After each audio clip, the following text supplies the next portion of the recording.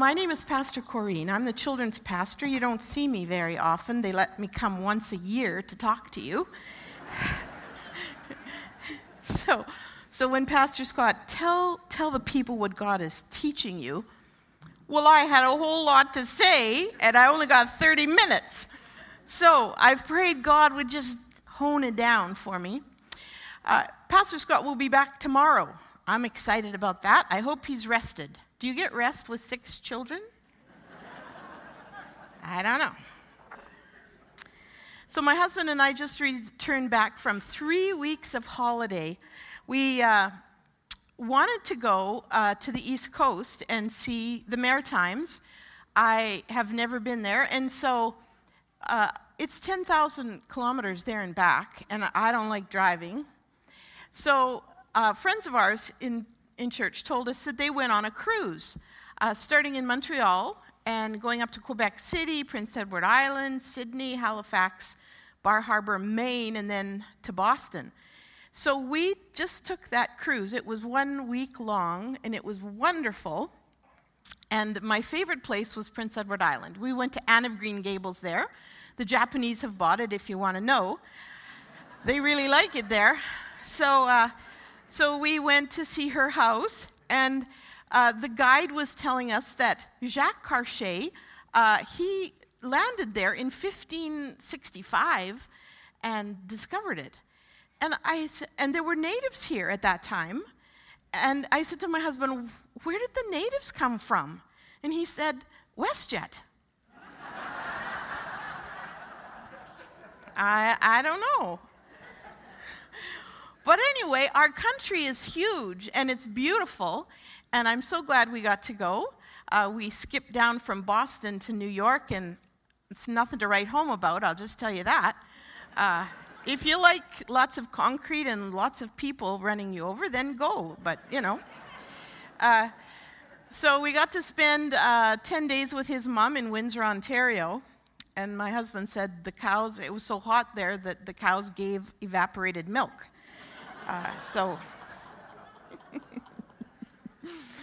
So anyway, it's my privilege to be able to share with you today. And I wanted to share with you something that I've been teaching in Sunday school. We now have all the kids down there away from you, and we have our own church. And God laid it on my heart to speak to them about something. I had counseled 3 or 4 kids about evil thoughts coming in their mind and struggling with thinking over these evil thoughts that were so weird. Like, I don't know where they came from. But I realized that the devil is targeting our children. And now that I find David Egan and the new curriculum coming out for our preschoolers about sex education, it is devastating. I get so angry when I see that the devil is attacking our children at such an early age. I mean, at any age, I'm mad at. But I thought I would share with you because all of you are in that same battle. 1 Peter 5:8 warns us, be sober, be vigilant, because your enemy, the devil, is walking around like a roaring lion, seeking whom he may devour. And the battle is very real, and some of you have been in a battle. And I hope that today you will learn some skills, how to fight the enemy, because he wants to kill, steal, and destroy. We have a very real enemy. And he attacks our mind. So, victory in the battle. Do you see this picture? It's a little scary, but this is the whispers of the enemy. He attacks our mind. He whispers thoughts in our head that we think are our own. A couple years ago, my daughter and I, we went to Saskatchewan. I was speaking at a camp, and she came home to our little trailer, and she's looking for her earring, and she says, I'm such a slob. And I said, where did that come from? She said, I don't know. I said, would God say that to you? She said, no. I said, that is the enemy accusing you and calling you down. I struggled with that a lot of my life. You're ugly. You're stupid. You're unlovable. You're unacceptable. Has anyone ever had those thoughts? I just want to check. Okay. Okay, so I want you to recognize those are not your thoughts. Those are the whispers of the enemy. And I remember very vividly, I was in Victoria, and I was driving my car home after something terrible had happened. And if you've been in Victoria, there's kind of high ridges and mountainous kind of things. And a voice came to me. I thought it was my own. And it says, just drive over this side of the cliff. It'll be all over. Wouldn't that be wonderful, just to drive over? And I thought about that. I'm driving. Oh, that would be nice. Be out of my pain and my misery. And I never realized where that thought came from. You think they're your own thoughts, but they're the whispers of the enemy. And his battle for your heart and your mind is to steal, kill, and destroy you. So I would like to just pray, because what I'm going to share with you, to me, is essential for victorious Christian living. Would you bow with me, please? Heavenly Father, you are a good Father, and your word is true. And Lord, you have given us everything we need for life and godliness. And I pray, Father, that we would learn to fight the battle like Jesus did, that we would stand on your word, and that we would have victory over the temptations of the enemy. Lord, put a guard over my mouth. I pray I would only speak your words today. In Jesus' name, amen. So, as a young pastor's wife, I struggled a lot. My husband was gone in ministry, and I would be home, and I would be thinking, man, if I could have married that doctor, I would at least be rich.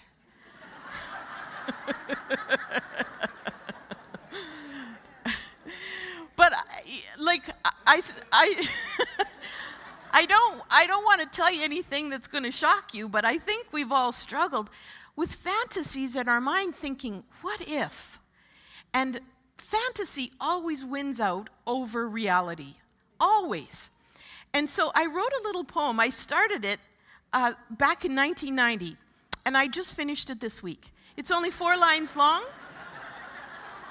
but I thought you would like to hear it. Okay, listen now.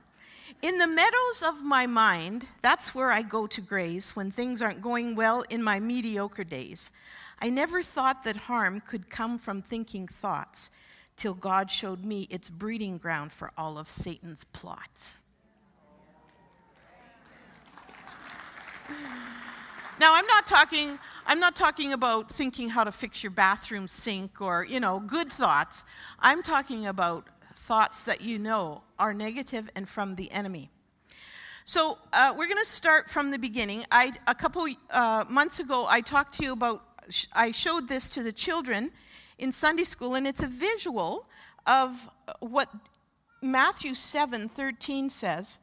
And it says, there is 2 roads in life. There is a broad way, and there is a narrow way.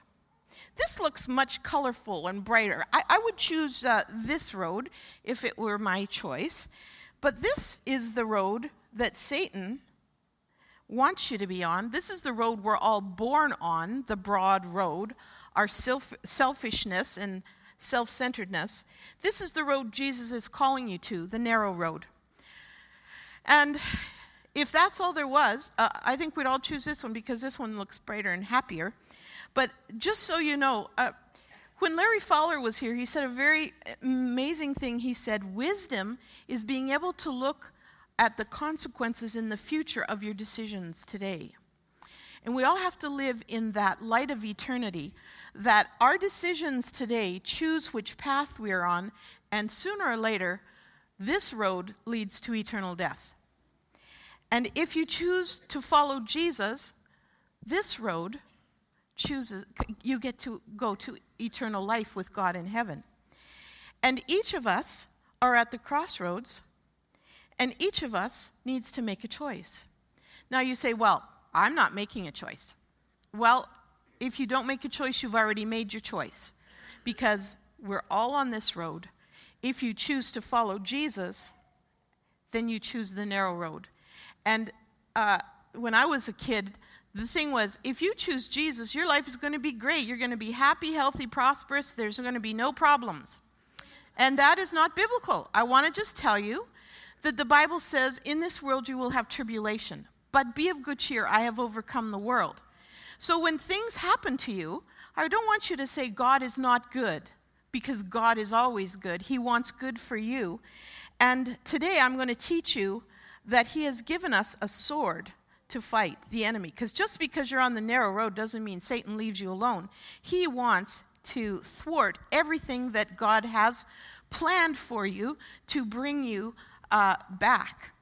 And so, if you read in Matthew 7, 13, and 14, it says, you can enter God's kingdom only through the narrow gate. The highway to hell is broad, and its gate is wide for many who choose that way. There's only one way to get to heaven, and that his name is Jesus. He was the only worthy sacrifice to pay for your sins and give you eternal life. And we just need to ask for that free gift. And if you haven't done that today, I encourage you, choose Jesus. It's the best life. So it's wonderful when you start that walk with Jesus and receive his word into your hearts. God's word, the Bible, is the only sure foundation. If you take this away from me, I don't know what to live my life on. I don't know what to base truth on. And so Pastor Scott had someone coming,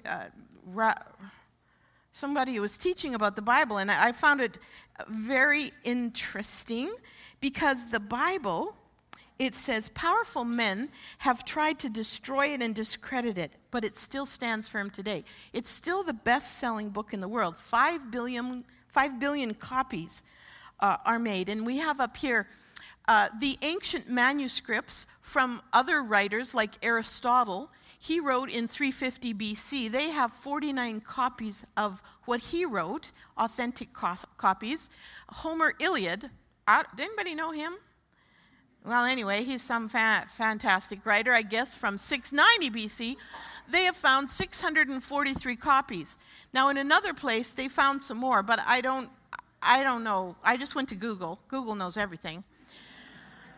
But the Greek New Testament, just the Greek New Testament, has 5,500 copies of written manuscripts that have 99.5% accuracy. Now, it takes faith to believe in Christ, but guess what? It also takes faith not to. If you want to believe in evolution, it takes faith. So I'm choosing to place my faith and trust in the Word of God. It is trustworthy and true. It is active and powerful, and it's still changing lives today. It changed my life, and I left the kingdom of darkness, and I went into the kingdom of his dear Son, the kingdom of light, freedom, truth. He has more power than anything else, anyone else. God has the greatest power. So once we choose to follow the Lord, Satan comes after us. The battle begins. And Satan attacks our mind in 3 ways.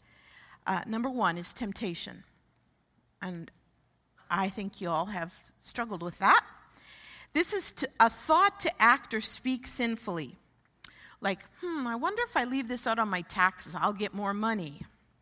Or I could just take this and no one would see. Those are some temptations we might have. Number 2 is deception. He's the father of lies. He twists and misrepresents the truth so that we act on a lie. Example, God is keeping me from my true fulfillment and joy. If I could only do this sin, then I'd really have joy. That's a lie. Or, God took someone away from me that I love. He must not be good. I want to reassure you today that God is good. He is righteous. He is holy. And he loves you.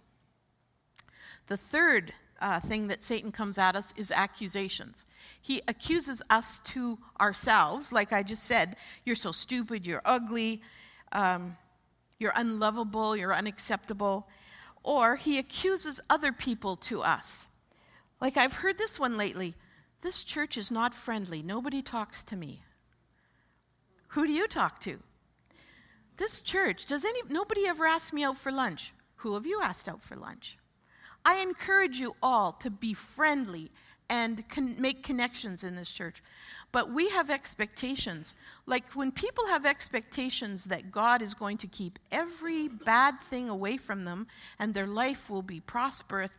Yeah, God does prosper us. Don't get me wrong. I'm just saying we need to set our eyes on Jesus, the author and finisher of our faith. Seek him with all of our hearts, and he'll add these things to us. It's up to God. So, my brother, his biggest lie, he says, is Christians are all hypocrites. Well, I'd like to say to him, okay, so what do you believe in? And how are you stacking up to what you believe? I mean, none of us live up to the standard of what we hold as true and good, do we? I don't think so. But if you have no law, then you don't have to live up to anything. I like you, Gwen. I look at you all the time and you're smiling. That's great. So we're going to look at temptation. Temptation is not a sin, but it's like a bird that lands on your head. If you let it build a nest, then it's a sin. But if you shoo it away, so you get a temptation, shoo it away, then it's not a sin. Because Jesus also was tempted. We're going to look at two temptations this morning, and one is how did Jesus handle temptation? Hebrews 4:15 says, we do not have a high priest who cannot sympathize with our weakness. Jesus sympathizes with our weaknesses. Isn't that great? But he was in all points tempted as we are, yet without sin. So we're going to turn to Matthew chapter 4, verses 1 to 11, and we're going to read this, how Jesus dealt with temptation. So, I wonder if we could stand, please, as we read the Word of God. Then Jesus was led by the Spirit into the wilderness to be tempted by the devil. After fasting 40 days and 40 nights, he was hungry. The tempter came to him and said, if you are the Son of God, tell these stones to become bread.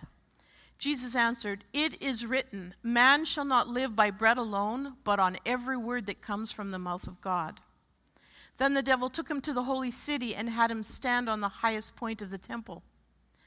If you are the Son of God, he said, throw yourself down, for it is written, he will command his angels concerning you, and they will lift you up in their hands so that you will not strike your foot against a stone. Jesus answered him, it is also written, do not put the Lord your God to the test. Again the devil took him to a high mountain, very high mountain, and showed him all the kingdoms of the world and their splendor. All this I will give you, he said, if you will bow down and worship me. Jesus said to him, away from me, Satan, for it is written, worship the Lord your God and serve him only. Then the devil left him, and angels came and attended him. May the Lord add his blessing to the reading of his word. You may be seated.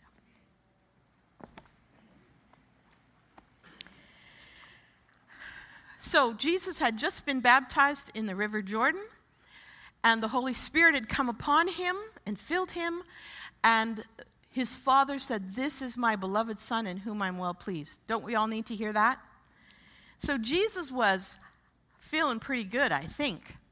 And then this next verse really bothered me. It said, and then the Spirit led him into the desert to be tempted by the devil. Oh, man. And I know some of you who have been baptized, the battle starts after you're baptized because Satan wants to test you. And so we're going to do this little thing. You're going to help me, just like in Sunday school. Whenever I say this is a test, what you're going to do, I want you to say, quote Scripture. Okay? So we're going to practice. This is a test. What are you going to do? Okay, that was very good. So here, Jesus, you know that the Holy Spirit is with Jesus as he goes into the wilderness. And let me just tell you, God is more concerned with your character than your comfort. He's building our characters right now to rule and reign with him in the millennium. So we are going to rule and reign with Christ. That's exciting to me. I've requested Hawaii. And so, so the Holy Spirit had a divine purpose, taking him into the wilderness. And he fasted 40 days and 40 nights. I I want to start fasting. This is a time when you make your fleshly desires quiet so that you can hear the voice of God and draw near to him. And after 40 days, he was hungry. And Matthew uses the word devil here. That means one who opposes God. And the devil knew he was hungry, and he came at his weakest time when Jesus was hungry, and that was the first place of attack. And so he said, if you are the Son of God. Now, I don't know if you've ever been attacked by Satan saying, you can't be a Christian. Look what you did. This is not what Christians do. You're not a Christian. He attacks your identity. And as we learn more and more about who we are in Christ, the stronger he makes us in our faith to stand against the enemy. So we need to not only learn that we're in a battle, but when the battle is raging, being able to recognize the voice of the enemy and the voice of God. I encourage you, whenever you have a thought, say, is this God or is this the enemy? My husband likes to tell this story of King Kong. I never saw the movie, but we were at the Empire State Building, and I guess King Kong went up the Empire State Building, and he was swatting airplanes out of the sky. Yeah, this is not real, but I don't think. But then he picks up this girl, and he has her in her hand, and he has the power to crush her, but he doesn't. He looks at her. And he said, this illustrates the scripture verse that says, take every thought captive to the obedience of Christ. You need to do that. I need to do that. Whenever you're having thoughts, you take them captive and you say, is this a God thought or is this from the enemy? And like I said, if it's from the enemy, you swat it away and take control of your thoughts. Don't let them run rampant over you, because that's Satan's breeding ground for getting us to do things that are not right. So he attacked his identity, and then he went to his fleshly desire of food. He's hungry, and why not bread? You know what? I'm off topic here. When we're in New York, there's a restaurant called Bread and Butter. I mean, what a great place to go. I didn't go, but I would like to. So he's saying, look at all these stones, turn them into bread. Well, he could have done that. In fact, Jesus fed 5,000 people with 5 loaves, and he fed 4,000 people with loaves. But get this. It says, it takes more than bread to stay alive. It takes a steady stream of God's words from God's mouth. That's what Jesus quoted back. I have to go back. I'm sorry. He only did what the Father told him to do and fulfilled God-ordained mission. So he certainly was not going to obey Satan. Jesus didn't use his power to feed himself, to make it easier for himself. And so this was a test. What you gonna do? Okay, well, that was a little feeble. But anyway, we'll get there. So Jesus quoted scripture. He said, it is written, man doesn't live by bread alone. And this is taken from Deuteronomy chapter 3. And he says that every word that comes out of the mouth of God, that's what we live on. He's saying that the word of God is the words of God. They come from God, the authenticity of the Bible. Leon Morris, he puts in his commentary, this does not deny the importance of bread, but it denies its exclusive importance. A life sustained by food only is a very poor life. Very interesting. So then the devil took him to the holy city and had him stand on the highest point of the temple. This is verse 5 and 6. If you are the Son, again attacking Jesus, prove to me you're the Son of God. Prove it. It's a test. It's a trick. Throw yourself down. And so he wants Jesus to make a spectacle of himself so God will run to his rescue and lower him like Superman, and everyone will know that he's God. This is a test. What are you going to do? That's exactly what Jesus did. He said, do not put your Lord, the Lord your God to the test. Jesus doesn't even say, well, now, Satan, you misquoted that scripture. He did. Satan misquoted the scripture. That scripture comes from Deuteronomy 6:16, and it's talking about when the children of Israel were tempting God, saying, God, show us a miraculous sign. Make water come out of a rock. And so Moses responded, said, don't test the Lord your God. So in this passage, Satan wants him to, look at me, I'm the Son of God. And Jesus has said, no, I'm not going to put God to the test. I'm not going to put myself in harm's way just to make you happy or to make me look good. I'm not going to do that. And he said, don't put the Lord your God to the test.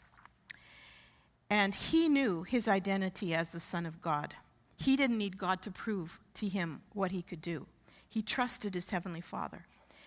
And then again it says the devil in verse 8 and 9, he took him to a high mountain to see all the kingdoms of the world. Kingdoms of the world refer to an extensive territory ruled over by a king. This was Satan's domain, and it was his to offer. And all along, he wanted worship. That's what got him kicked out of heaven. He wanted God's Son to worship him. Wouldn't that be a great victory for Satan if God's own Son would worship him? And Jesus might have thought, you know, these belong to Satan, and I could do a lot of good. If he would give me all the kingdoms of the world, I could rule them in justice. But he, again, this is a test. What is he going to do? This time I think Jesus was a little upset after 3 times. He said, away from me, Satan. Do you ever get mad at the enemy? I think we need to. I think we need to really get mad at the enemy and recognize what is happening. And he said, get away from me, Satan. It is written, worship the Lord your God and serve him only. Satan wants you to make God your servant. That's what he was tempting Jesus with. Make God your servant. Make him come and rescue you. You make him prove himself, jump off the temple. And here he called him Satan, which means strong adversary of God. And the devil finally left Jesus, and the angels came and ministered to him. Jesus won the battle in Scripture by using Scripture and resisting the enemy. So was Jesus' temptations all over now? No, I can think of at least 2 other times that Satan came to tempt Jesus. One was through Peter, saying you don't need to go to the cross, and he said, get thee behind me, Satan. And the other time was when he was in the garden just before he was crucified, praying great drops of blood, saying, God, if please take this cup from me. And he submitted to God and his authority, and he went to the cross. He willingly submitted, and the angels came and took care of him. The question is not if you will be tempted, but when you will be tempted. We all are tempted. It happens in our mind. There are real forces, powers of darkness, that want to stop you from walking in the light. These tricks are as old as time. I want to show you the first temptation recorded in the Bible and show you Jesus' temptation. Now, the first temptation, we lost. That's when the fall happened. So Satan tempts us, the lust of the flesh. So this flesh will not go to heaven. This flesh is carnal. It's of the earth. We will be getting a new body, of which makes me very happy. So here in chapter 3 of Genesis, Eve is tempted, and the devil comes to her and starts this conversation. Has God said you can't eat of any of the trees in this garden? Oh, no, just this one. And she saw the fruit, that it was good for food. It's interesting. Satan tempts with food, a natural fleshly desire, and he also tempted Jesus to turn the stones to bread. Now, this is, lust of the flesh is an impure physical desire. Sex is created by God, but in the confinements of marriage. Satan wants to pervert all of what God has made that is good. So one of the lusts of the flesh could be sexual sins, gluttony, addictions, drunkenness, adultery, jealousy.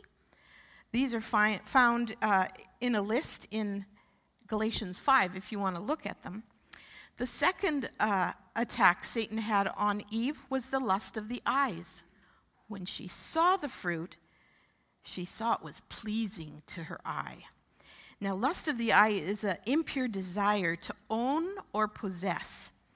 He also came to Jesus, showing him the splendors of the world. You could own this all. You could possess it all. You could control it all. And some of the lust of the eyes is covetousness, envy, stealing, materialism, murder, dissensions. And the third way he tempts us is in the pride of life. Pride, we all got it from the fall. It's the exaltation of self and is also desire for gaining wisdom. Eve heard this from the enemy. You're going to gain wisdom and you're going to be like God. You're going to know good from evil. And so she was tempted in all three and she fell. She got her husband to eat of the fruit and the fall happened. And we all are suffering from that bad decision she made. Jesus also was tempted with the pride of life. Satan offered to make God your servant. He will. We are to be servants of God. God is God and I am not. We are to worship and serve the Creator. He knows more than us. He's stronger than us. And some of the pride of life that comes are selfish ambition, heresies, boasting, vanity, sedition. This is one of the most evil temptations. It caused Satan to be cast out of heaven. He desired to be God, not a servant of God. Pride is what we all have inherited. Self-promotion, self-centeredness, self-gratification, self-indulgence, self-reliance, self-protection, self-pity. Do you see a common theme here? It's self. It's all self, and it stinks. It causes the breakdown of families and churches and nations. It's huge. The first commandment is, you shall have no other gods before me. There is only one God. He's God. And then Jesus said the greatest commandment is to love God with your whole heart, soul, mind, and strength. He showed us his love by sacrificing his life on the cross. I tell my husband, you can tell me you love me, but I want you to show me. Take out the garbage, vacuum. I like works of service. That proves your love to me. It's easy to say, I love you, but God demonstrates his own love. The greatest thing he could have done was to lay his life down on the cross for us, and then he rose again to give us victory over death and hell. Love doesn't seek its own way. It doesn't boast. It's not proud. God's way is opposite to our ways. And so if I know I have a struggle with greed, when the devil tempts me to be greedy, I'm not going to be greedy. I'm going to give twice as much. I'm going to break that greed streak in me. And I think all of us knows what weakness we struggle with. And Satan will give up on that temptation sometimes. If you just say, I know this is from the enemy, I'm just going to do the opposite of what you want me to do. Satan hasn't changed his tactics in all these years because they work. And so Christ wants us to overcome our enemy. He's given us a secret weapon. Christ in us, the hope of glory. He's given us the Holy Spirit to give us power over the enemy. Greater is he that is in me than he that is in the world. But it takes union with Christ. It takes a dependency. It takes resting on his word and knowing his word. And in Ephesians 6, it says, clothe yourself with truth from Jesus, righteousness from Jesus, proclaiming the gospel of peace of Jesus, lifting up our shield of faith in the salvation of Jesus. It's all about our relationship with Jesus and our connection with him. He's given us power over the enemy through the blood of his sacrifice. I don't know, is that politically correct to say? The blood of Christ cleanses us from all sin, and it is as powerful today as it ever has been. He comes to fight the battle for us. It says, Revelation 12:11, we overcome by the blood of the sacrifice and the word of our testimony. And what I've learned from going to Antigua all these years is that Satan wants to shut your mouth. He doesn't want you to speak about Jesus or proclaim the good news of the gospel. He wants you to be quiet.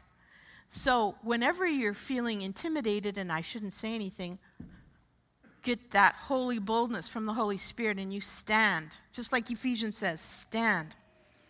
We can overcome our enemy. Sin has no power over a child of God. So when you have a test, what are you going to do?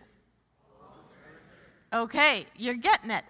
So I want to just, in closing, show 3 ways to have victory over temptation. Oh boy, I got to hurry. So the first one, we're taking what Jesus did and what James tells us to do in James chapter 4, 7-10. We need to turn there. James chapter 4. I love James, the brother of Jesus. James chapter 4, right after Hebrews. James 4, 7-10. So, it says, submit yourself to God. Resist the devil and he will flee from you. It's not he may flee from you. He will flee from you. Draw near to God and he will draw near to you. Cleanse your hands, you sinners, and purify your hearts, you double-minded. Lament and mourn and weep. Let your laughter turn to mourning and your joy to gloom. Humble yourself in the sight of God and he will lift you up. So here's the 3 things I want you to do. And I'd love to hear, if you practice it this week, what happens. The first thing is to submit to God. Call on God. Surrender and call on God to help you when you get first you're going to realize this is a temptation. Submit to God. Then I want you, number 2, to speak the word of God out. Resist the devil and he will flee from you. In the name of Jesus, Satan, you have no power over me. I'm a child of God. Get out of here. Go to the feet of Jesus. And the third thing is repent of any sins and humble yourself in the sight of God. Satan sees what you do, but he can't hear what you think. He can only whisper in your ear. So you need to speak out loud. And I've done this many times in my home. I get really, really mad. I speak out loud. And he comes because he knows what we do. He knows our weaknesses. So when we fail, we need to repent and of our sins and ask God, humble ourselves before God. And it says, 1 John 1:9, if we confess our sins, he's faithful to forgive our sins and to cleanse us from all unrighteousness. So 1 John 2:16 says, everything that is in the world, the cravings of sinful man, the lust of the flesh, the lust of the eyes, and the pride of life are not from the Father, but of this world. And the world is passing away and the lust of it. But he who does the will of God abides forever. I want to close with this illustration. The night before my husband was going to become a Pentecostal pastor, and he had worked towards this for several years, we had this big fight. And in the middle of the night, about 1 o'clock, 2 o'clock, I go in the living room because I don't want to sleep with him anymore. And I'm laying there, and I'm thinking, when you're mad, you think lots of bad things. And I was in the heat of the test. How could we become Pentecostal pastors when we fight and when we can't even get our lives together? And I was going over all the reasons why my husband couldn't become a pastor. He comes in the living room. I'm mad, and he sits down, and we continue a quiet discussion. Now, we didn't know. You're kind of taken unaware, and you just think you're fighting your husband, right? And God sent my little 3-year-old Joshua in to the living room. And he looked at us and he said, what's going on? And we realized, this is not right. This is a test, and we were losing the test. We repented to God and to him for fighting and yelling. We told the enemy in Jesus' name to get out of our house. We were servants of the living God. And Ephesians 6:12 tells us, we wrestle not against flesh and blood, but against principalities and powers, against rulers of the darkness of this age, against spiritual hosts of wickedness in heavenly places. And if my husband if we would not have overcome that temptation, we wouldn't be here today. Your decisions are so important because they take you to a place. And I want you to know there is power in the name of Jesus. There is power in quoting Scripture. And I've made up a scripture, some of my favorite scriptures. They're on the info desk if any of you need them to use when you're in your battle. Pick them up there. And if you sense something isn't right in your spirit, recognize you're in a test. What are you going to do? That's right. Let's pray. Father, we need you. We can't fight this battle on our own. And Father, we need your strength. We need your word. We need the powerful sword of your word to fight these battles for us. I pray you would equip us with your word. I pray we would be men and women of the word, that we would know the word, we would know the truth, and the truth would set us free. And our society is not following you, and they do not have the same understanding of God's laws as we do. I pray, Father, for our country. I pray for our homes, that you would mend our homes, and you would be the king of our lives, and that we would humble ourselves and submit to you, and we would be victorious over the battle when Satan rages. We ask this in Jesus' name. Amen.